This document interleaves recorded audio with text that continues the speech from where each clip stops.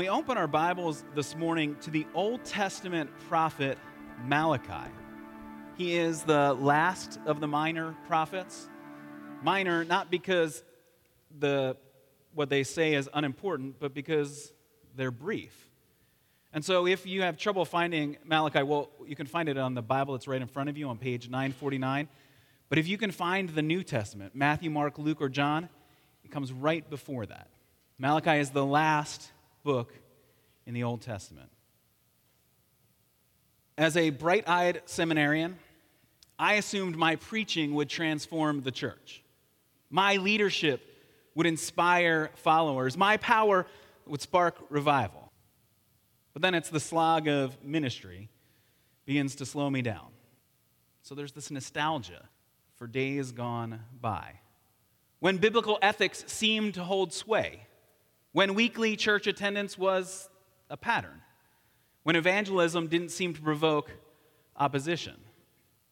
But I don't have to look back decades. I can just look back months to when my ministry focused on preaching and discipleship instead of mask mandates and virtual gatherings. Yet the longing for something better than the present tends to ignore my own failures. A nostalgic look backwards tends to overlook my personal sin. My preaching fails to change others because I refuse to sit under the authority of God's word. My leadership is uninspiring when I rely on my own strength. Maybe you feel it too. How fragile the church feels. The partisan bickering, the vaccine debates, the social strife, the mask mandates.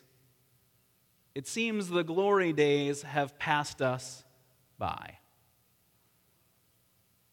We live in a world of financial insecurity, religious skepticism, and personal disappointments. Actually, that was a quote from one of the commentators, talking not about the world in which you and I live, but the world in which Malachi ministered. The people of God had returned from exile, but the nation is weak. The capital city is in ruins. The temple is in disarray. There is selfishness bubbling to the surface. God's commands feel so distant. Obedience seems wasted. And so we need the word of the Lord. The prophet Malachi, chapter 1. An oracle, the word of the Lord to Israel through Malachi. I have loved you, says the Lord. But you ask, how have you loved us? Was not Esau Jacob's brother, the Lord says? Yet I have loved Jacob, but Esau I have hated. And I have turned his mountains into a wasteland and left his inheritance to the desert jackals. Edom may say, though we may have been crushed, we will rebuild the ruins. But this is what the Lord Almighty says. They may rebuild, but I will demolish. They will be called the wicked land, a people always under the wrath of the Lord. You will see it with your own eyes and say, great is the Lord, even beyond the borders of Israel. Father, I ask that having heard your word read, your Spirit would now apply it to our lives. That where we come frustrated or disappointed, you would let us hear today your word of gospel hope. Father, where we doubt the truthfulness of what you announce, that we would see with our own eyes, that we would hear with our own ears the truth of the gospel, that reading it we would understand and believe. Lord, where we are tempted to look back in nostalgic ways at the past, that you would let us not only see your faithfulness then, but your faithful promises now. That we would rest upon your future guarantees to us. Father in heaven, we come praying in the name of Jesus Christ. Amen. We know so little about the prophet Malachi that we're not even sure if that's his name. Because in Hebrew, it means my messenger.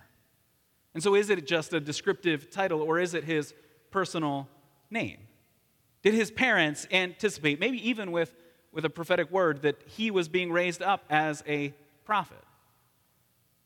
And yet there is grace, even in verse 1. An oracle, the word of the Lord to Israel through Malachi. We know nothing about his upbringing or his background, but we hear the message of hope through God's messenger. The problems in Malachi are the same problems that Ezra, the priest, and Nehemiah, the governor, faced when they came back after the exile. We're in the 400s BC, the 5th century before Christ. And Malachi is the last of the prophets. If you turn the page, you just get through these few chapters, which we'll spend the next 6 weeks looking at, and you come to the New Testament. But in the white space between the end of Malachi and the beginning of the New Testament is more than 400 years of silence. And so the people look back and wonder, has God forgotten us? The prophet begins with the words of the Lord. I have loved you, says the Lord. And yet the people have a question that God puts on their lips when they ask in verse 2, how have you loved us? It's an honest question. It's a question filled with doubt, wondering, really, God? This is how you show your love to us? This kingdom is nothing. There's almost nothing left. Even the work that was done rebuilding the temple, it feels like it was for nothing because the priests can't be trusted. God, wasn't it supposed to be better than this? Don't I deserve more than what I have here? Now, Malachi's prophecies are given to us in a question and answer format. Each of the 6 prophecies, and we'll look at one each week over these next 6 weeks, comes with an assertion from God and then a question from the people. And then God gives them an answer. And then he gives them a confirmation and shows them the implications of the truth of what he says. So God says, I have loved you, and the people ask, how have you loved us? And as we hear God's answer, we're going to look this morning really at just 2 main points. When God says, I have loved Jacob, but Esau I have hated. We'll first look at the second part of that, the challenge of God's hatred, before we turn back to the comfort of God's love. First, the challenge of God's hatred. When they ask, how have you loved us? God points them back to the beginnings of the nation. You remember from the book of Genesis, Jacob and Esau are twins. They are the grandsons of Abraham. Abraham, the important figure, the one to whom God said, I will bless you, I will make you great. Through you I will bless all the nations of the earth. And yet it was laughable, that kind of promise, because he was an old man. His wife was old. And yet God gave them a child of the promise, Isaac. Then Isaac married Rebekah, and she gives birth to these twins, Jacob and Esau. And so God points back and he says, was not Esau Jacob's brother? And the Lord says, yet I have loved Jacob, but Esau I have hated. See, the people of Israel, those that had returned to Jerusalem, they feel like God had forgotten them. Judah is just one of 120 provinces in the Persian Empire, and it's nowhere near the capital. It's of relative unimportance. They are, as one commentator says, in spiritual distress. The Messiah has not yet come, and the priesthood is corrupted. Their city was destroyed, their population decimated. And so it's clear that part of the answer to this question, this challenge of God's hatred, is to understand that God speaks not merely of these two brothers, but of the nations which came from them. Now we see that because in verse 4 we call Esau no longer by his name, but by the name of the nation which came from his descendants. In verse 4, Edom responds. When God says that he will turn the mountains of Esau into a wasteland and leave his inheritance to the desert jackals, then it's Edom, the nation which responds. Though we've been crushed, we will rebuild the ruins. But God then says, they may build, but I will demolish. See, the hatred that we see here is God's response to the enemies of God's people. It is, as one commentator says, the hatred of God is his determined opposition to wickedness. Then when God sees evil, God doesn't let evil keep running rampant, that God steps in and puts a stop to evil. Because in Psalm 137, we read about the people of Edom. What the Edomites did on the day that Jerusalem fell. They stood and cheered the Babylonian armies. Tear it down, they cried. Tear it down to its foundations. Well, the prophet Ezekiel, speaking at that time, says that it was the Edomites who delivered Israel over to the sword of its enemies at the time of its calamity. When they saw the judgment of God against his people, they mocked them. They joined in with the enemies of God. And so God, when he sees this evil, he steps in and says, I will put a stop to it. Whatever they try to rebuild, I will destroy. As they try and advance their evil kingdom, I'll end it. They will be a wicked people who live in what will now be called the wicked land. Verse 4 says, a people always under the wrath of God. Because God's hatred is in service of God's love. God looks at evil and says, it must stop. See, we can claim the biblical truth that God is love.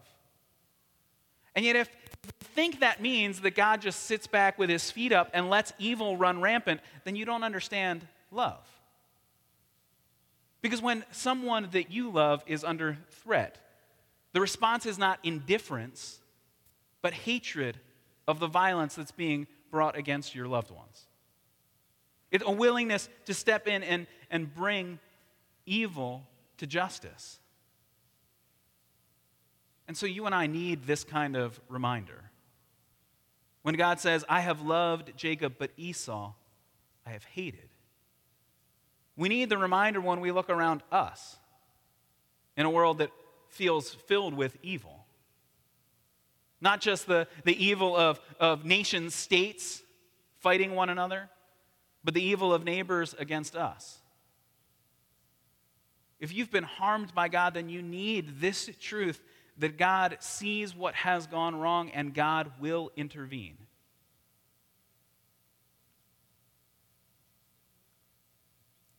But the evil doesn't just lurk out there in others. The evil lurks within us. In the world in which we live, things don't work correctly because of our sin. We can rightly look at natural disasters and call them evil because they trace back to the sin and rebellion of Adam and Eve. We can look at a world in which biology doesn't work the way it should, in which viruses can take over an entire planet and say that is evil. Not just something that's frustrating, but it's actually evil, and God hates evil. And so we need God's righteous judgment for the nation. And yet that's not enough of an answer to this challenge of hatred. Because it still sounds like God is speaking about these two boys. These babies of Rebekah. Was not Esau Jacob's brother? Yet I have loved Jacob, but Esau I have hated. So the reality is we all, because of our sin, deserve judgment. And so when we look at the comfort of God's love, the most surprising part of this passage is not God's hatred. That actually should be the predictable answer. If you've been reading the Old Testament, by the time you get to Malachi, the fact that God hates sin should not be a surprise. He hates sin enough that he judged his own people by sending the Assyrians to carry the Israelites away from their nation, by sending the Babylonians to carry the people of Judah away for their sin.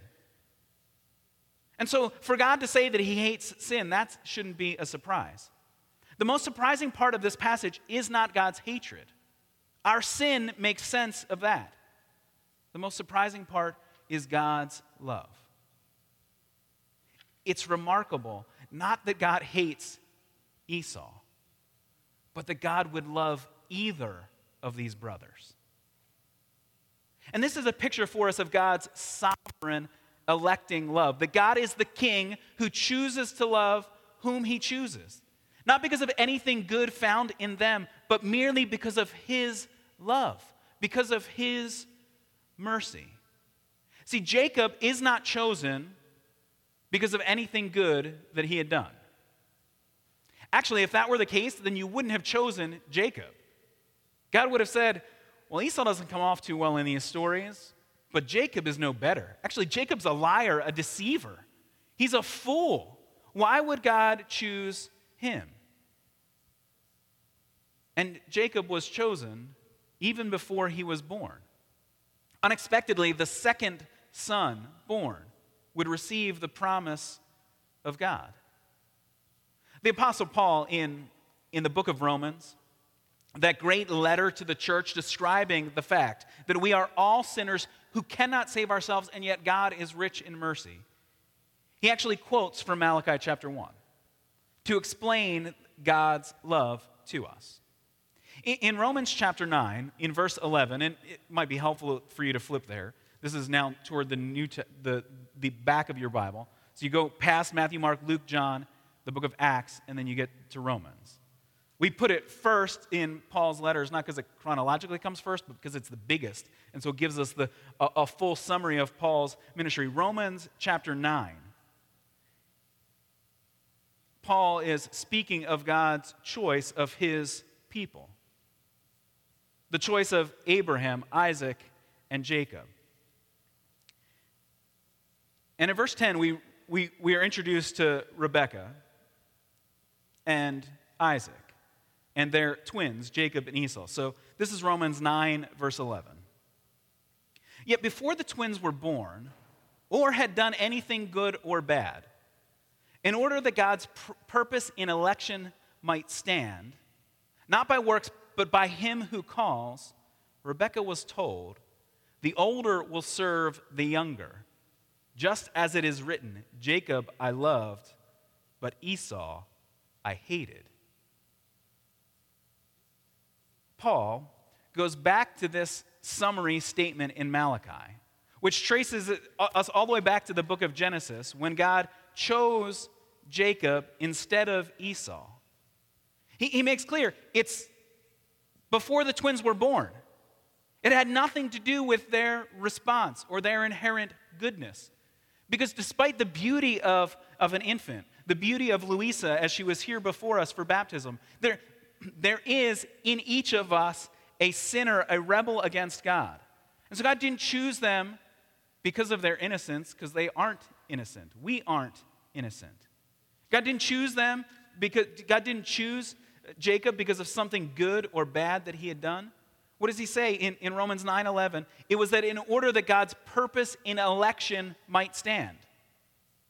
It's so that God could show forth his power and his love that he chooses one.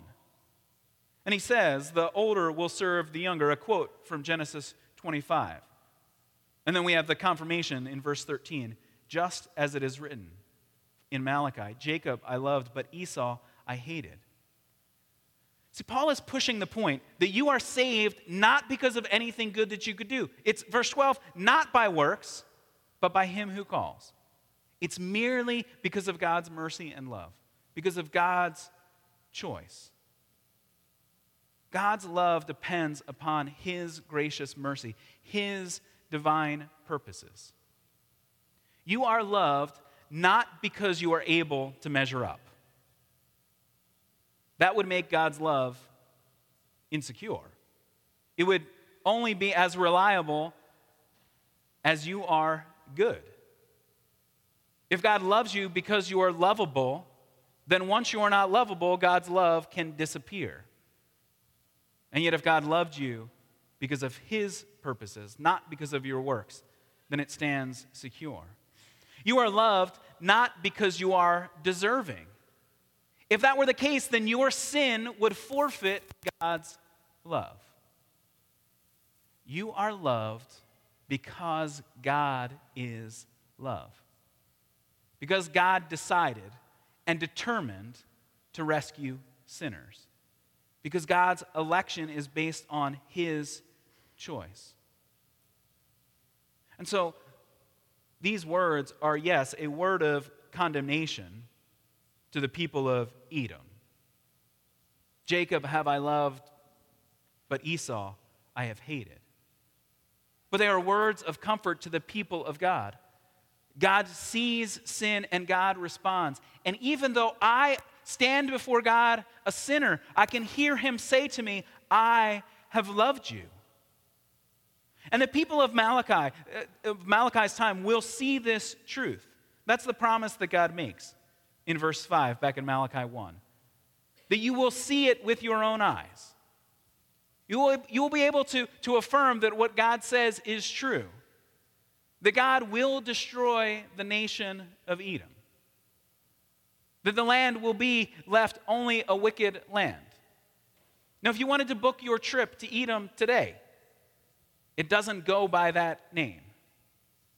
It has disappeared from our maps. Other nations came and pushed them out and destroyed the people who were descendants of Esau. It's a confirmation of God's love in the protection of his people. They can shout, "Great is the Lord." But then they continue in verse 5, even beyond the borders of Israel. God is not stuck only working here. God can work everywhere. God isn't limited by a space or a border or a nationality because he is the Lord of all. Remember, that's the promise that was given to Jacob's grandfather, Abraham, that he would be a blessing to the nations. And so it's the assurance of God's care and his expansion of his kingdom. And yet, still, even with the word of the Lord, even with his gracious announcement to his people, when we look around us, we are left to ask the same question. When we hear God say, I have loved you, we ask, how? How have you loved us? In what way? What does it look like? Well, we could turn again to the book of Romans to get a clear answer to what the love of God looks like. It's bigger than the destruction of Edom. Because God hates not only the rebellion against his purposes, God hates your sin and mine. And so we could turn again to Romans to chapter 5. Paul, having made the argument that we are all sinners who cannot save ourselves, in Romans 5:8 he announces, but God demonstrates his own love for us in this. While we were still sinners, Christ died for us. Do you hear that good news? God says, I have loved you. When? See, we think it's when I get myself cleaned up, when I get my life in order, when everything seems okay. Then we feel like, God, I'm ready to hear it now. You can tell me, I know I'm lovable.